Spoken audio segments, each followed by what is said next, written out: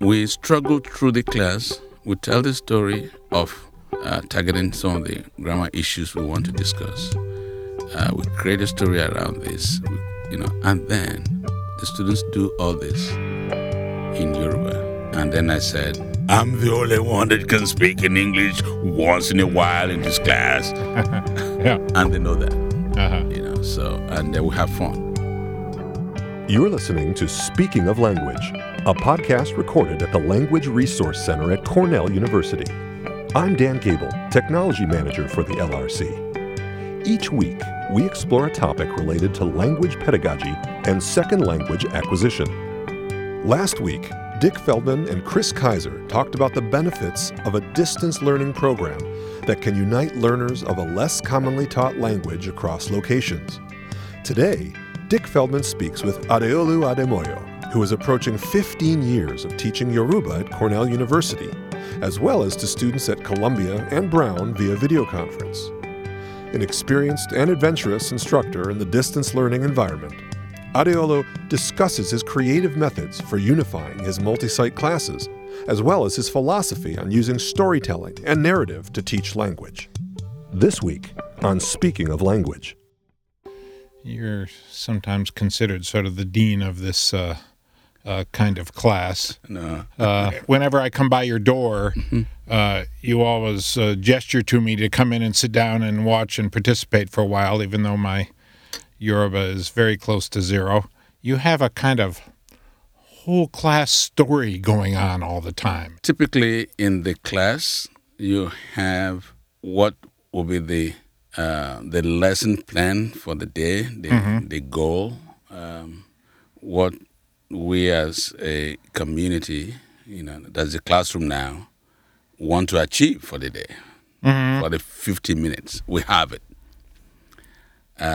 Both for grammar, for proficiency, either oral, written, reading, all the different proficiencies. We have that set. But the summary of what we do, it can be said to be a story. Uh-huh. I see. So it's a story that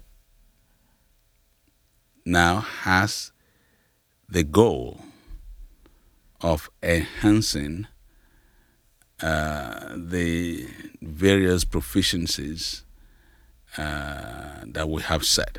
Uh-huh. So what's an example of a story? Okay. It depends on the text we're using. Sure, where you are in the class. Suppose the level we're using a clip. Okay. For example, this semester now is the class is based on a video, which we have segmented into 1 minute, 2 minutes clips. Is this a professional commercial video? It's a film. The length is about 2 hours. And then before the semester started at all, I have processed the film and then cut aspects into short clips. I see. And that will take to be the text. Uh-huh. Before class, the students are supposed to have watched 1 minute, 2 minutes, 3 minutes of this. They watch that out of class? Out of class. Uh-huh. They make sense out of it. Mm-hmm. We may have questions, or I may ask them to do a summary of each clip and post on the Google Docs. I see. Each student has their own Google Doc, which they share with me. Uh-huh. So suppose we have, 5 students. So each creates their own Google Doc. You watch clip A, clip B, clip C before class. Struggle with it. Mm-hmm. Give me a summary and share with me. This way, we are wetting the ground. Uh-huh. I know there will be problems, there will be issues of understanding, and we don't mind. Just give me a story. Tell me what the clip is talking about, as best as you can. Make your mistake. That is the pre-class exercise. In the class now, we talk about each clip. What is in it? From different angles. The events, the activities going on, what they see. Let's limit this to just one clip now. So you take this clip in class now. We are not screening. So you talk about this particular clip. Yeah, when I've come into class, I don't typically see you playing a movie. Yeah. So you don't so much play it in class. Yeah. That's their out-of-class That's work. out-of-class work. And then they talk about this. And after that, as they talk about this, there will be grammar issues will come up. Because we insist on this whole thing about you understand your grammar within the context of your narration, of your experience, of what you're trying to say. So as they're talking about it, we allow everybody to talk. I note all the challenges they may have with their understanding, one, with their vocabulary, two, with their grammar, three, with their pronunciation, four, all of that. Yeah. And we're having fun. I note all this, but mentally, as we're going on. So, shortly after they must have discussed this particular clip, I remember these clips are shared across all the three sites, Brown, Columbia, and Cornell. So the students can actually they get access to these clips wherever the classroom is located, because it's one classroom, and we insist on that. It's one classroom being shared by three schools. Yeah, that's often when we talk about this teaching on video conference, one of the issues that always comes up is, well, you've got your students, your local students. They're there in the flesh, sitting around you. And then you've got these students up on the screen who aren't with you in flesh. They're with you only via the camera and the screen. And one of the challenges is always to help them feel that they're really a part of the class and not just sitting and watching it. I want to cut in there. For me, as a teacher in this space, that is a central goal. And how do I achieve that? From day one, I said, this is not an online classroom. It's not online. Online would be where students do exercises. Go online, the teachers are not there. The students don't see one another. The teachers don't interact with the students, simultaneously, as the action is going on, as the teaching is going on. The lectures are already loaded. Yeah. They're right. They see a canned lecture, they do exercises. And they do that at their own time. The teacher may set the time limit when they can do it and all that. So that is an online environment. This is not online. Why? First, the class happens at the same time for all the classrooms, all the sites. And our vocabulary is important. One class, many sites. We're not talking about many classrooms. It's one classroom being shared by three sites. Let's put it that way. We let the students know that from day one. Two, you arrive, if the class starts 9:05 a.m., you arrive exactly 5 minutes past 9 or before. You cannot choose when to arrive. Yeah. Whether you are near side or you are far side.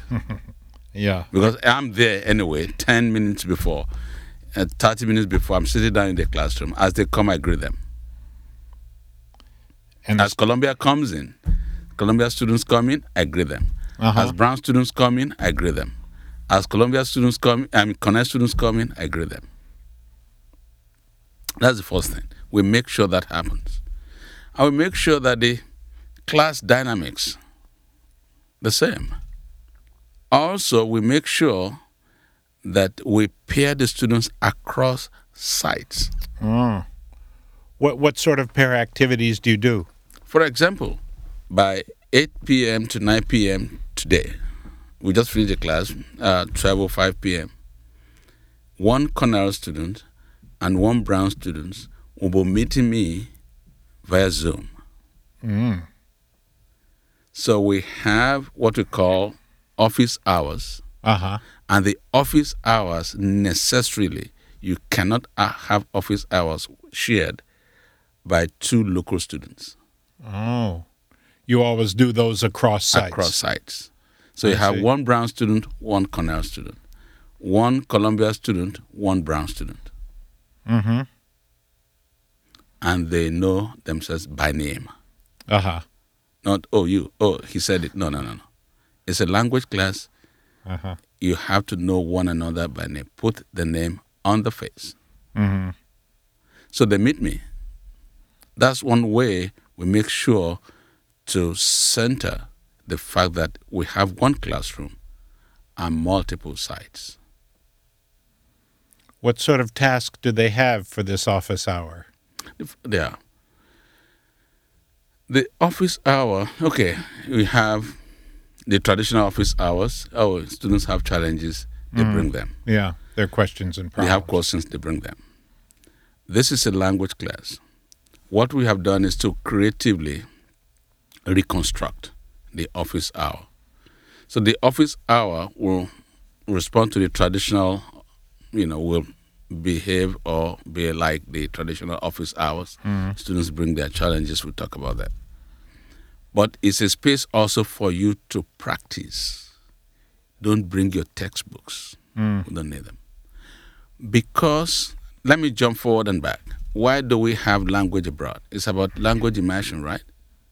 You want them to just hear the language all through. Yeah. You may not have opportunity for that in the classroom. But 1 hour of office hour, and we hold that every week. That's the difference again between the traditional office hour. We hold that office hour every week. The two students, one Cornell, one Brown, or one Brown, one Columbia, they have their office hours with me already set. So the office hours will respond to the traditional question, we behave like traditional office hour. You have problems, you bring them. Then if you don't have any major issues, we just start conversation amongst the three of us, myself and the two students. And the conversation can be on anything, but the only language that you can speak is Yoruba. Yeah. No textbook, nothing. For 1 full hour. So as you say, it's like an immersion experience. It's an immersion experience. For that time. And then within that, when we're talking, we're having conversation, there will be grammar issues will come up. We can pause and take on the grammar issues, and then we continue our conversation. The students have come to say perhaps the office hours help them better than the classroom. Why? Because one, they are just two students. Yeah. And myself. So they all get really a chance to speak, and to be addressed. If you don't use your 1 hour, I may sit down there and say nothing. So I kind of induce them to begin to use the language. So after 5 minutes, then Carol, Shida Dadani, Kilo Shilano, Kilo Shini Pario Setukoja.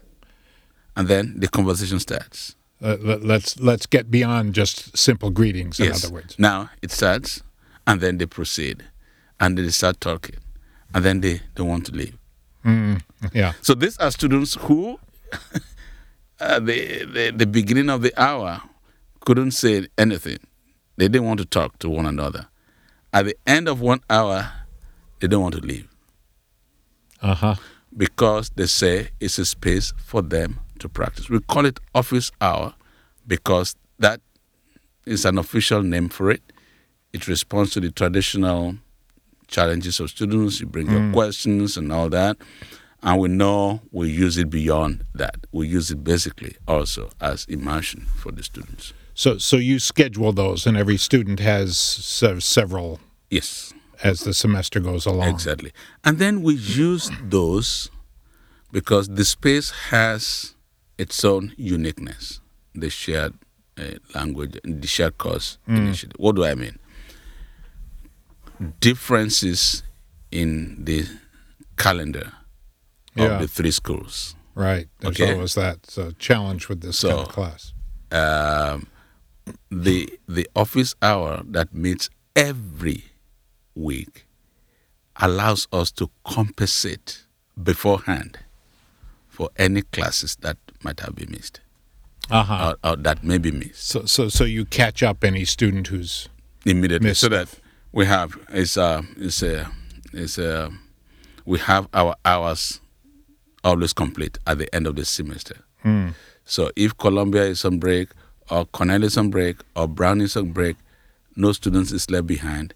No hour is lost because actually we use the office hours to plan ahead. The way you talked about the film and then discussion of the film and the shared understanding of the action of the film among the students reminds me of one of the things we say in language teaching that you know, of course, too, which is that we try to teach form in a meaning context. That is precisely the goal. Because at the back of my mind and now the students' mind, some of them are beginning to catch up with that kind of, let's call it methodology or method or way of teaching or pedagogy and all that. They're catching up with it. I ask, how did you learn your first language? Right. You never sat in a classroom. You sat with mom and dad. You sat in the kitchen. Right. You sat in the, in the living room, in the bedroom, bathroom, hallway. Those are ordinary places. Yeah. Those are common places.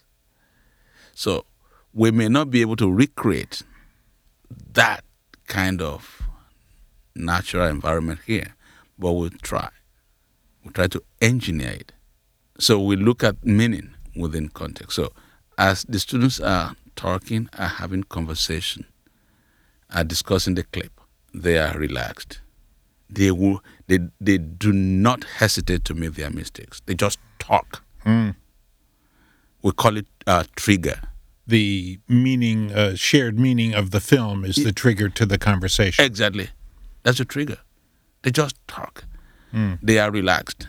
They are laughing.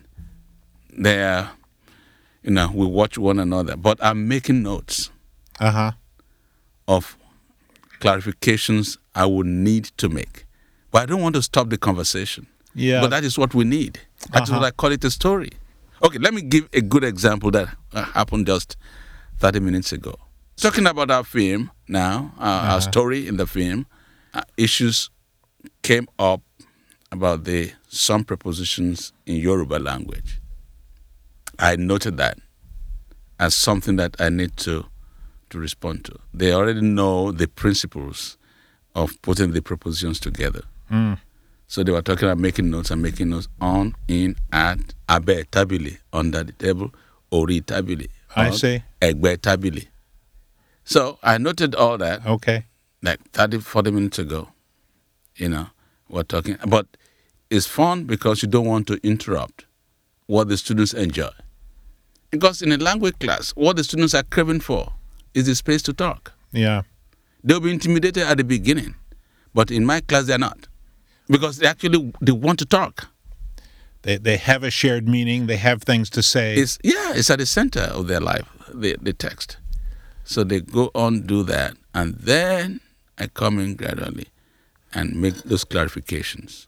If it's absolutely necessary not to do it at the end, we try to find a way to do it before the end so that it still has meaning for the students. We make sure that that part of the story also has meaning for the students, such that they're able to take it away. Because if we stop them at every point, then the storyline will be ruptured. Yeah. This is a consistent theme in language teaching of language teachers who've thought a lot of things through anyway, that and I've found this also by interviewing language learners. Some people have been affected so much by being corrected and stopped all the time that they're afraid to speak. They find they're afraid to speak. They're frozen. Yeah, exactly. Our target is to defreeze. Defreeze. Yeah. Thaw them out. Yeah, exactly. Yeah. It's funny, we're talking about story. We use the expression Hollywood 40 minutes. Our class is like a film. It's a Hollywood. They all like, yeah, it's true. We're always acting in this class. Acting in the language. Yeah. Acting in the language. Yeah, assuming a role is an important thing to do in a language class. Yeah. Acting in language. And they want to ask questions. What kinds of questions do they ask? Sometimes they actually ask questions where they have grammar challenges within the story. For example, we'll say, okay, our target is to have this percentage of the target, speak in this percentage of our roles have to be this in the target language. Struggle to ask your questions, put them as best as you can. For example, this morning a student was trying to say Lati in Yoruba, it has three. You can use it in three ways. From this location to this location. It's also the same word you use for in order to. Oh. It's also the same word you use to say, I like to. Oh, dear. She found a way, without being under any pressure, to ask that question in Yoruba. Because she heard Lati in the film clip twice. And she then said, one saw Lati, Otu saw Lati, and then Kini Yato. What does that mean? Well, yeah, what is the difference? What's the difference? Yeah. One saw Lati, they said Lati here, and he also said Lati here. So what's the difference? I said, yeah. Then I said, but often clap for her. They clapped. And they all understood that. I've seen the students clapping in your class for each other. Yeah. And they understood that she was asking for the differences in the usage of Lati. They got it. She communicated. Right. That can be a thrill for a student. Oh, yeah. In fact, I said, okay, I can actually end the class now because you made our day. Okay, so we'll come back and then explain. So that's the kind of thing we get. And at the end of the day, we struggle through the class. We tell the story of targeting the different proficiencies, targeting some of the grammar issues we want to discuss. We create a story around this, and then the students do all this in Yoruba. And then I said, and I come like, I'm the only one that can speak in English once in a while in this class. Yeah. And they know that. So, and then we have fun. But also, how do we know that we're learning? That's an important question in this environment. Yeah, for sure. Because the students must wonder too, because it may not be obvious to them because they aren't doing activities that they're used to for learning. Because I said, don't miss out. One thing, catch yourself for the last 15 minutes. What language did you use to communicate? They say, Yoruba. Okay, that's the first indicator. Right. So that they use the language. They use the language to communicate meaning. To communicate meaning. So that's fine, too. In the shared course initiative, we actually have the students are tested. External test. And I encourage the students to go for the test, the actual OPI. Yeah, we offer that to kind of assess the program. And the reports, and these are tests conducted independent of me. So the results from the test show that the students learn high proficiency. I was talking about, proficiency levels now then. And I said our target this semester is to be at this level. And I mentioned the level. Mm-hmm. He just said it in class. But I was tested last semester by the program. And I placed at the same level that you said we are going to. Which means what? Learning. I push them, because I know that ultimately they're having fun. It's practical. You're learning. We set the goal higher than the average. So when they are then tested, they don't fall below. Yeah. He placed higher than what he placed in the class. We've seen my friend Adeolu, the Yoruba instructor here, has really made live action in his classroom some of the important ideas of language teaching that really make teaching such an art and make students, as he says, learn a lot without really being aware that they're learning so much by having activities that are like naturalistic learning. And they have fun doing it. They do. And thank you for having me and giving us the space to tell our story. The Language Resource Center is located on the ground floor of Stimson Hall on Cornell's main campus in Ithaca, New York. Check us out on the web at lrc.cornell.edu or look for Cornell LRC on Facebook and Twitter.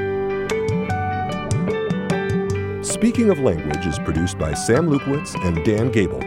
Recorded by Sam Lupowitz. Original music by Sam Lupowitz, Dan Gable, and Joe Gibson.